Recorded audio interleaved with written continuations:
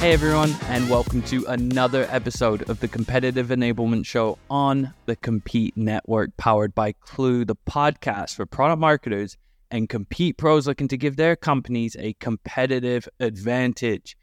I'm your host, Adam McQueen, and today I was joined by Jody Geiger, the revenue enablement coach here at Clue and the host of the Winning as Women podcast on the Compete Network. Also, Season 2 of Winning as Women is coming out here soon in July. I believe July 21st will be the Season 2 premiere. If you haven't checked out the show already, do so on the Compete Network. Jody speaks with sales leaders, sales coaches, other folks in sales enablement space, and they dive in, they get tactical, but what I love most about the conversations Jody has is Jody and the guests always willing to get vulnerable and be human. One of my favorite shows on the Compete Network, so make sure to check it out. In my conversation with Jody today, though, this is for anyone listening, and if you're in product marketing or Compete, this likely falls under your bucket here. It's for anyone that's enabling sales, working with sales, supporting sales, because Jody has a wealth of knowledge as a natural coach, a natural teacher, communicator, and she shares a ton of practical frameworks, tactics to really bring the best out of sales, how to partner with sales, and really help your sellers beat the competition. So loved getting this angle from Jody. I can't wait for everyone to listen to her wisdom. And with that all said, let's get into today's conversation. All right, today I am joined by Clue's revenue enablement coach and host of the Winning as Women podcast on the Compete Network. It is none other than Jody Geiger. Jody, thank you so much for joining me today. Adam, so excited to be here. I don't want to bury the lead. Winning as Women Season 2 coming out in July. Season 1 was awesome. I'm excited for it, but more importantly, what are you most excited for Season 2 and what can listeners expect? Yeah, Season 2, we have sales leaders and sales and revenue enablement leaders on, as well as some coaches. And it's a tactical tips season, as well as a strong focus on our current market today. And we still find those moments to bring in the human side of selling. But I think we're in an interesting time, and these conversations have highlighted to me how similar everyone is and every company is that we're speaking with in terms of how they're approaching this downturn, experiencing the slowdown in the especially B2B tech market, which is a lot of who we're speaking to. And I think it's, just consistently inspiring to speak to women who are doing the hard work every day to drive their organizations forward in what is not an easy moment to sell within. Do you have a dream guest for either end of Season 2 or someone that would kick off Winning as Women Season 3? I do. I shared this with producer Ben, but my dream guest at this moment would be Jody Koner, who heads up sales enablement and the enablement function at Salesforce. And I was lucky enough to spend a bit of time with her in the fall and got a bit of a look under the hood as to what her team is working on. They're doing some pretty innovative work, and I was impressed by the simplicity of their approach, especially for being, the size of organization that they are. And so, the thought of having someone like her on and being able to, share her experience and approach with other sellers and other enablers, I think would be pretty exciting. Jody, consider this a formal invite from Jody. Join her on the show. Not just because we use Jody either. Yeah. That's an added bonus. Okay, we like to get tactical in this show. Obviously, audience, a lot of folks in Compete, product marketing, but there is that intersection with what you do in revenue enablement. We've talked time and time again about how close people in Compete need to be with the revenue function. So, 3 tactical takeaways for listeners in enabling sales. Yeah, enabling sales. I think that's, we can't put too much on ourselves, I think, as enablers. And so many folks that are in revenue enablement roles come from roles that are so individually focused and individual metrics, driven and recognized. And I think that the switch, at least for me, has been moving from, I drive the results, I'm responsible for them, to, I work with others to enable them to drive the results. And I think where enablement teams can sometimes go wrong is when they put it all on their shoulders and they think that, they have to come up with the right, be it not necessarily even messaging or positioning, but, they're responsible for bringing the best tactics in. So I think, sell with friends. And my tactic around that is the more that you can engage leadership, product, marketing, product, enablement, and the sellers themselves, or customer success managers themselves, that's when the magic starts to happen. And I really think you have to, bring people in to get them bought in. And so tactic number one, sell with friends. Sell with friends. Selling is a team sport. I feel like I've heard many people on the podcast say that too. Any other tactical pieces of wisdom for someone that is looking to enable their sales team today, especially in the context of the market we're in? Yeah. I think that, there's so much content out there in terms of best practices. And I think it's, there's a pull towards, someone's doing something out there. We should be doing more of that in here, and almost, using that to create a standard.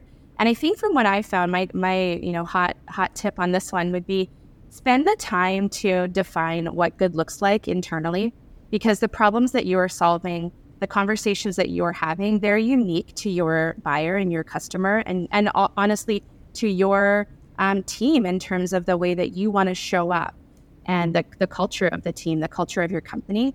And so I say start with what good looks like. That literally means getting down to that tactical level, watching all of the calls, looking for themes and patterns.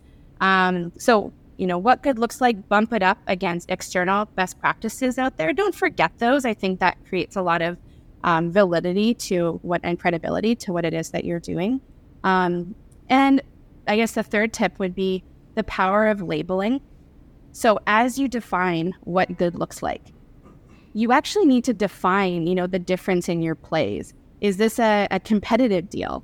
Am I up against status quo? Or is this someone who's bought, this software before? Or is it someone who has a budget and is going to buy software? We sell very differently in those motions. Similarly, if it's a rip and replace deal, they are already using a competing tool. Those are all very different plays and approaches that we need to take into consideration. And so the labeling comes in is where I think that enablement has a lot of value and can add a lot of value, is finding those trends around what good looks like. So at the beginning of a first demo, what are the different elements and moments that your top sellers are going through? Can you find those trends? Can you label them? Because that really starts to be almost the micro framework or micro arc of your sales motion, right? And your sales cycle. And once you have those labels and you say, okay, here, you're setting the tone, or you're framing the pain, or you're summarizing and validating. The second that you start to label in that way, you now have common language for not only enablement, but sales leaders, sellers, to watch each other's calls and actually find those moments and go, right, that's the arc that I, should be following, or I missed that moment. And if without that language, I think we can be talking a little bit too high level or conceptually. Interesting. It sounds to me like that labeling is kind of context setting too, to help the information, whether it's a play, whether it's a strategy that's coming into motion, or a specific deal that we're seeing more of. It just makes it all stickier by labeling it and giving it that kind of context that allows the seller or anyone on a revenue function to be able to attach, right, this is what we're talking about here. Yeah, and it's those micro moments, and I think well summarized by you for labeling. But I think it's those micro moments that allow you to dig in and go, okay, so let's now tie this into our win rates. Is this one seller, when they're going through these motions, do their win rates change when it's a different play, like a rip and replace versus moving from status quo into a tool or onto a platform? And if it does, that's our moment to go in and go, okay, we're curious. What tweaks do we actually need to make here? What do we need to change up in terms of positioning, messaging, the way we, demonstrate the product or the workflows within the product? And so, yeah, I think the context that you're laying there gives you it's the foundation from which you can jump off and get curious and solve at a more micro level. I want to double click on this one a little bit because I'm curious. You mentioned like the importance of winning deals now, like the market we're in. From your perspective, when you're talking about some of these coaching best practices right now or these tactical tips, how much of this last point you made there, how much are you going into like specific deal support there or working with a specific seller in the example you mentioned there, or is it more coaching at scale right now and trying to uplift as many folks on the revenue team as possible? Like, how are you splitting your time? Yeah. So, I think it's actually all of those elements, but I think what we've learned and where we're at right now is we've built a playbook around this specifically. So what is our typical selling motion? Let's break that. We know it's in stages right now, but within each of those stages, there's a motion, there's a typical talk track. There's things that our top sellers are doing that we want to be able to share out and emulate. And so we've spent that time going through the recorded calls and actually looking and again labeling and breaking down the trends. We then take that, you can coach individually on that. So if I went to a seller and said, hey, in deals where you're ripping and replacing, your competitive win rate is 68%. This is how you're demoing product when you do that. You're demoing the product in the exact same way in, status quo deals. And yet, your win rate is 17%, maybe. But look over here, we can say it's market, but look over here, your fellow, top seller is actually at 40% or 30% in terms of their win rate from status quo. And here's the difference in terms of how they're presenting or walking through workflows and the types of, it's more the human skills that come into play that set up the selling skills. And so, we have that. You can work on that individual level, but then that's how we're also structuring our enablement actual live sessions is, all right, let's go into this one call. Let's walk through this. Let's look at the labels. Let's notice them. And then let's dissect. Let's tear down. Let's build up. Let's celebrate our team members for what they're doing. And then, through that conversation, challenge one another to, test out, try new things, look at things a little bit differently. And we had a session this week, and actually one of our sellers here in AE, Lauren, that's literally where I got the term Excel with friends to your first question, because she coined it that. She's like, I feel like these sessions are just really about selling with friends. You're learning from them, you're chatting with them. And through that, we're walking away at the end of the session going, I want to try that. I didn't realize I was missing that. Interesting. And that's where I think a lot of the confidence to explore comes in, because sellers don't want to try something because an enablement leader, who last held a bag 10 plus years ago tells them to do it. They're actually going to want to do it when they see that their peer who's crushing quota is doing it. That's when they're going to.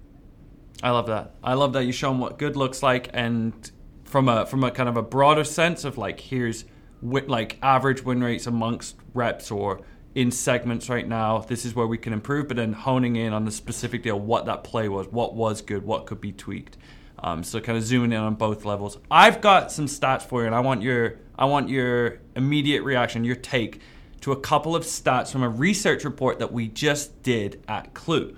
For those of you that haven't checked it out yet, When the Pie Shrinks, we spoke with over 300 revenue leaders, director level and above, to get a sense about how they're navigating this difficult market condition that we're in right now. So check it out. Producer Ben, show notes below. Can confirm, show notes below. I'm doing a little pointy if you're just listening to the audio down here. Stat number 1, Jody. Only 30% of revenue leaders are confident in their reps' ability to differentiate against alternative solutions. Reaction? So 30%, 30% of leaders trust that their reps can differentiate. Are you surprised? Is that more or less than you think? It feels a little shocking, I think, just because I think we think and we take for granted that, and we all believe, and you can get a bit myopic, I suppose, internally on your own solution, that it's obviously different. But then it's interesting to hear that the leaders are like, I'm not sure if my team knows actually how to do it. And I think that's the connecting piece against all of the go-to-market functions. But my initial reaction as you were saying that, I'm like, we can do better. No, we need to. One thing I would say that that we're starting to, we measure, and I think we're starting to really take on as an enablement team, is that increase in competitive win rates. So we hear a lot of folks in enablement tracking win rates, and I think it's time to start to double down on the differentiate stat of competitive win rates. But that's where my head goes to, is actually, seeing, can we do it? Are we moving the needle? Who's doing it well? Double down there. Okay, another one for you here. I like these rapid Jody reactions. We need to zoom in right on Jody's reaction when I drop the number. Nearly half, 47% of revenue leaders say that their reps don't realize a competitor is in a deal until the negotiation stage or later. And 13% are saying that reps don't even know who they competed with even after the deal closes. Thoughts? Yeah, that's the little hairs on my arms and the back of my neck stand up when I hear that. That is frightening. Would be the kindest, most PG word I could say about that. That's frightening. And yet, as you were saying it, we just underwent an evaluation process with some vendors, and late stage, I had to be the one saying to these vendors, do you want to know who else is in the deal? Who else we're looking at? So you lived that experience right now. So you are lived that experience. What was, and even actually thinking about this now, after telling some of them that we're not moving forward with them, they didn't even ask who we went with. Really? Yeah. So I think I've lived this, and I've probably lived it on both sides, as a sales leader, as a seller. I think it's, especially as if you're when you're just starting out in sales, I think you're so afraid to ask the question, and you think that by highlighting who else someone could go with, you increase your risk of losing that deal, because it's like when you're first dating someone and you're like, hey, look at her. Isn't she great? I don't want to bring that up. What if he does look at her? My friend, no, I don't want that.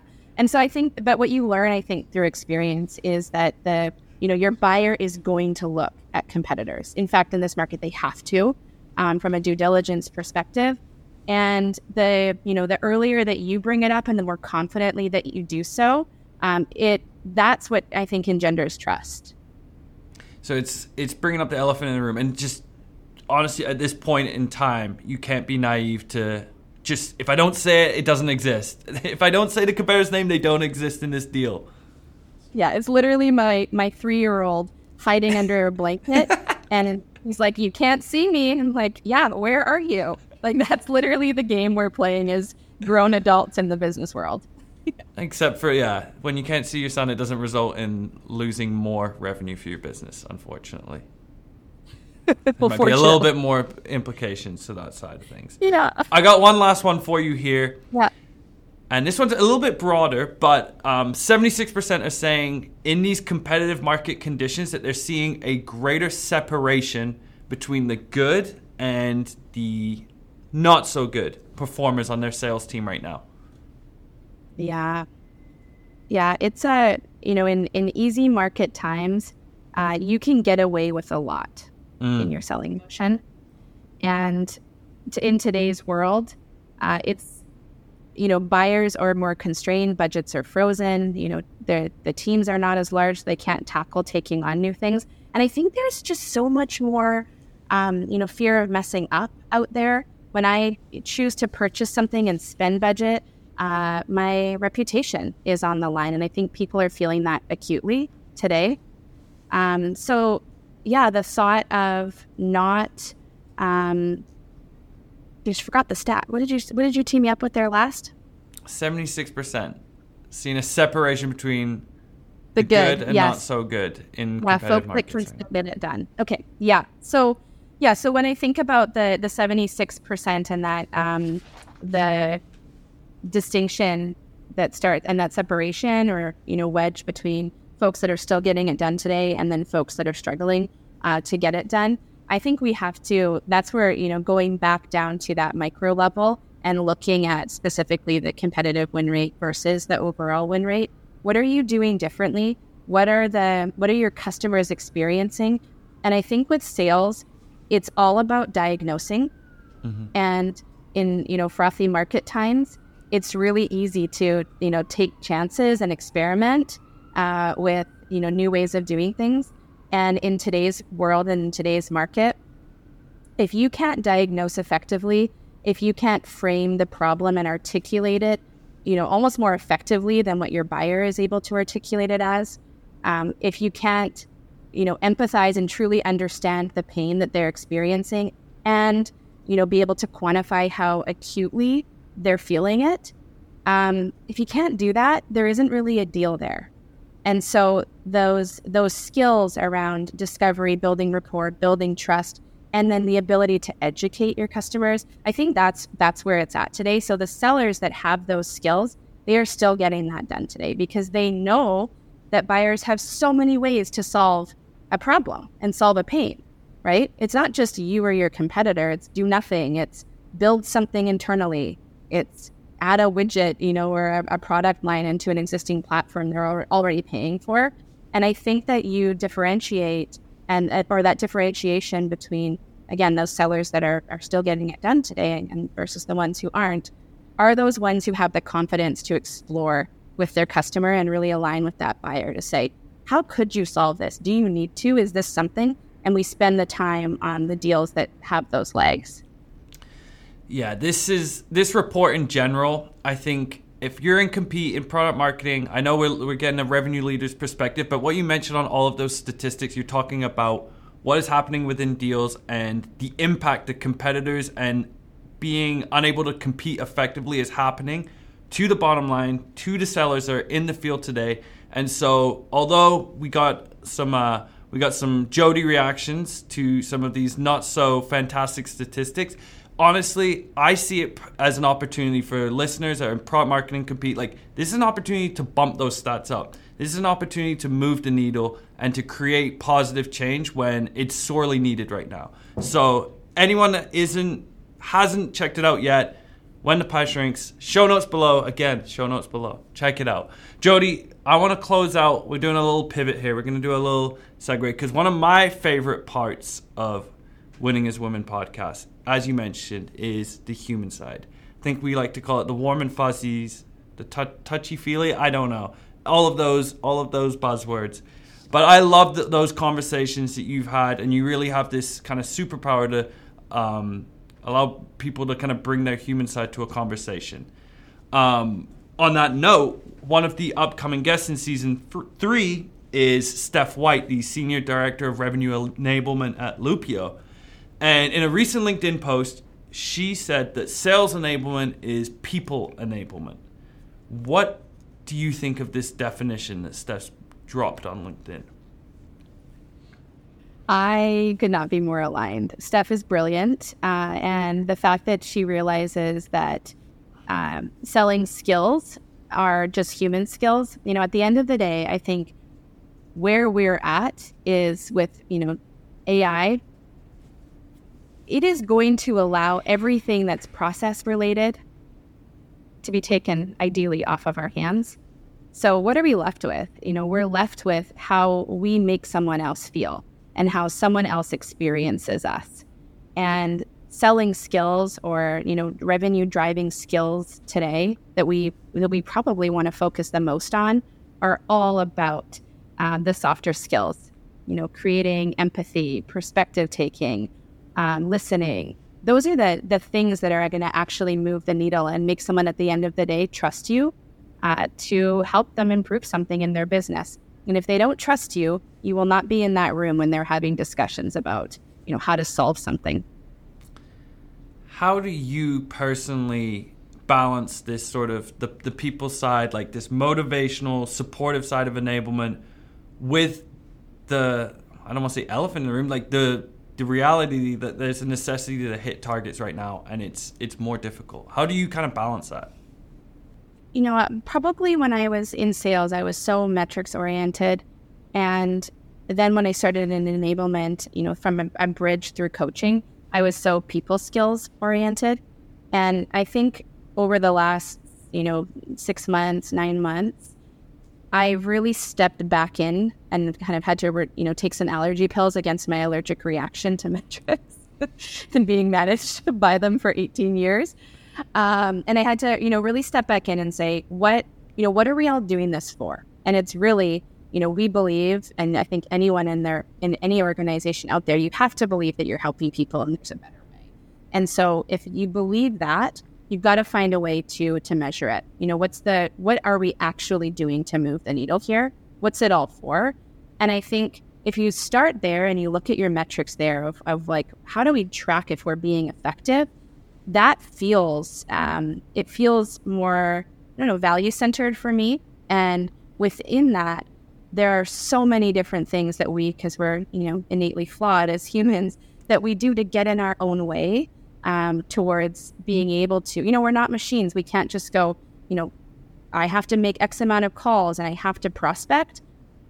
Well, that means I have to pick up the phone and face rejection. So if I, as an enabler, go, yeah, it's super easy. Here's the talk track. You just pick it up and you just do it. That person, potentially sitting home alone, there's a lot of resistance that they're fighting and having to overcome. And so that's where the people skills come in for me. It's like, what do we need to unlock for people to be able to, want to do something instead of feel like they have to do something? That's a harder element of your job, which is really the nature of a lot of revenue roles. I appreciate you taking that question there. That's a tough question to answer. Jody, if anyone wants to hear more wisdom like that and diving into a question that makes you get a little bit more vulnerable, then listen to Jody and Winning as Women on the Compete Network in July. Thank you so much for joining me, Jody. I appreciate it. Yeah, thanks, Adam. You had some spicy questions and some spicy stats that got me to pay attention. So yeah, we had a roller coaster today. All right, everyone. We'll catch you all next week.